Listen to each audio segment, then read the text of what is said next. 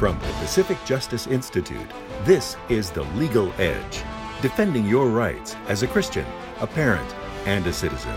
Here's Brad Dacus. PJI staff attorney in Hawaii, Joe Gomez, has initiated a religious discrimination lawsuit against the Hawaii Symphony Orchestra on behalf of a highly regarded musician, John P. Gallagher. Gallagher was directed by the orchestra to receive the COVID vaccine. In response, he requested a religious accommodation.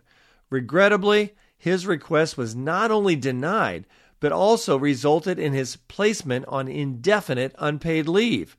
It is worth noting that another musician received a religious accommodation and was not placed on unpaid leave.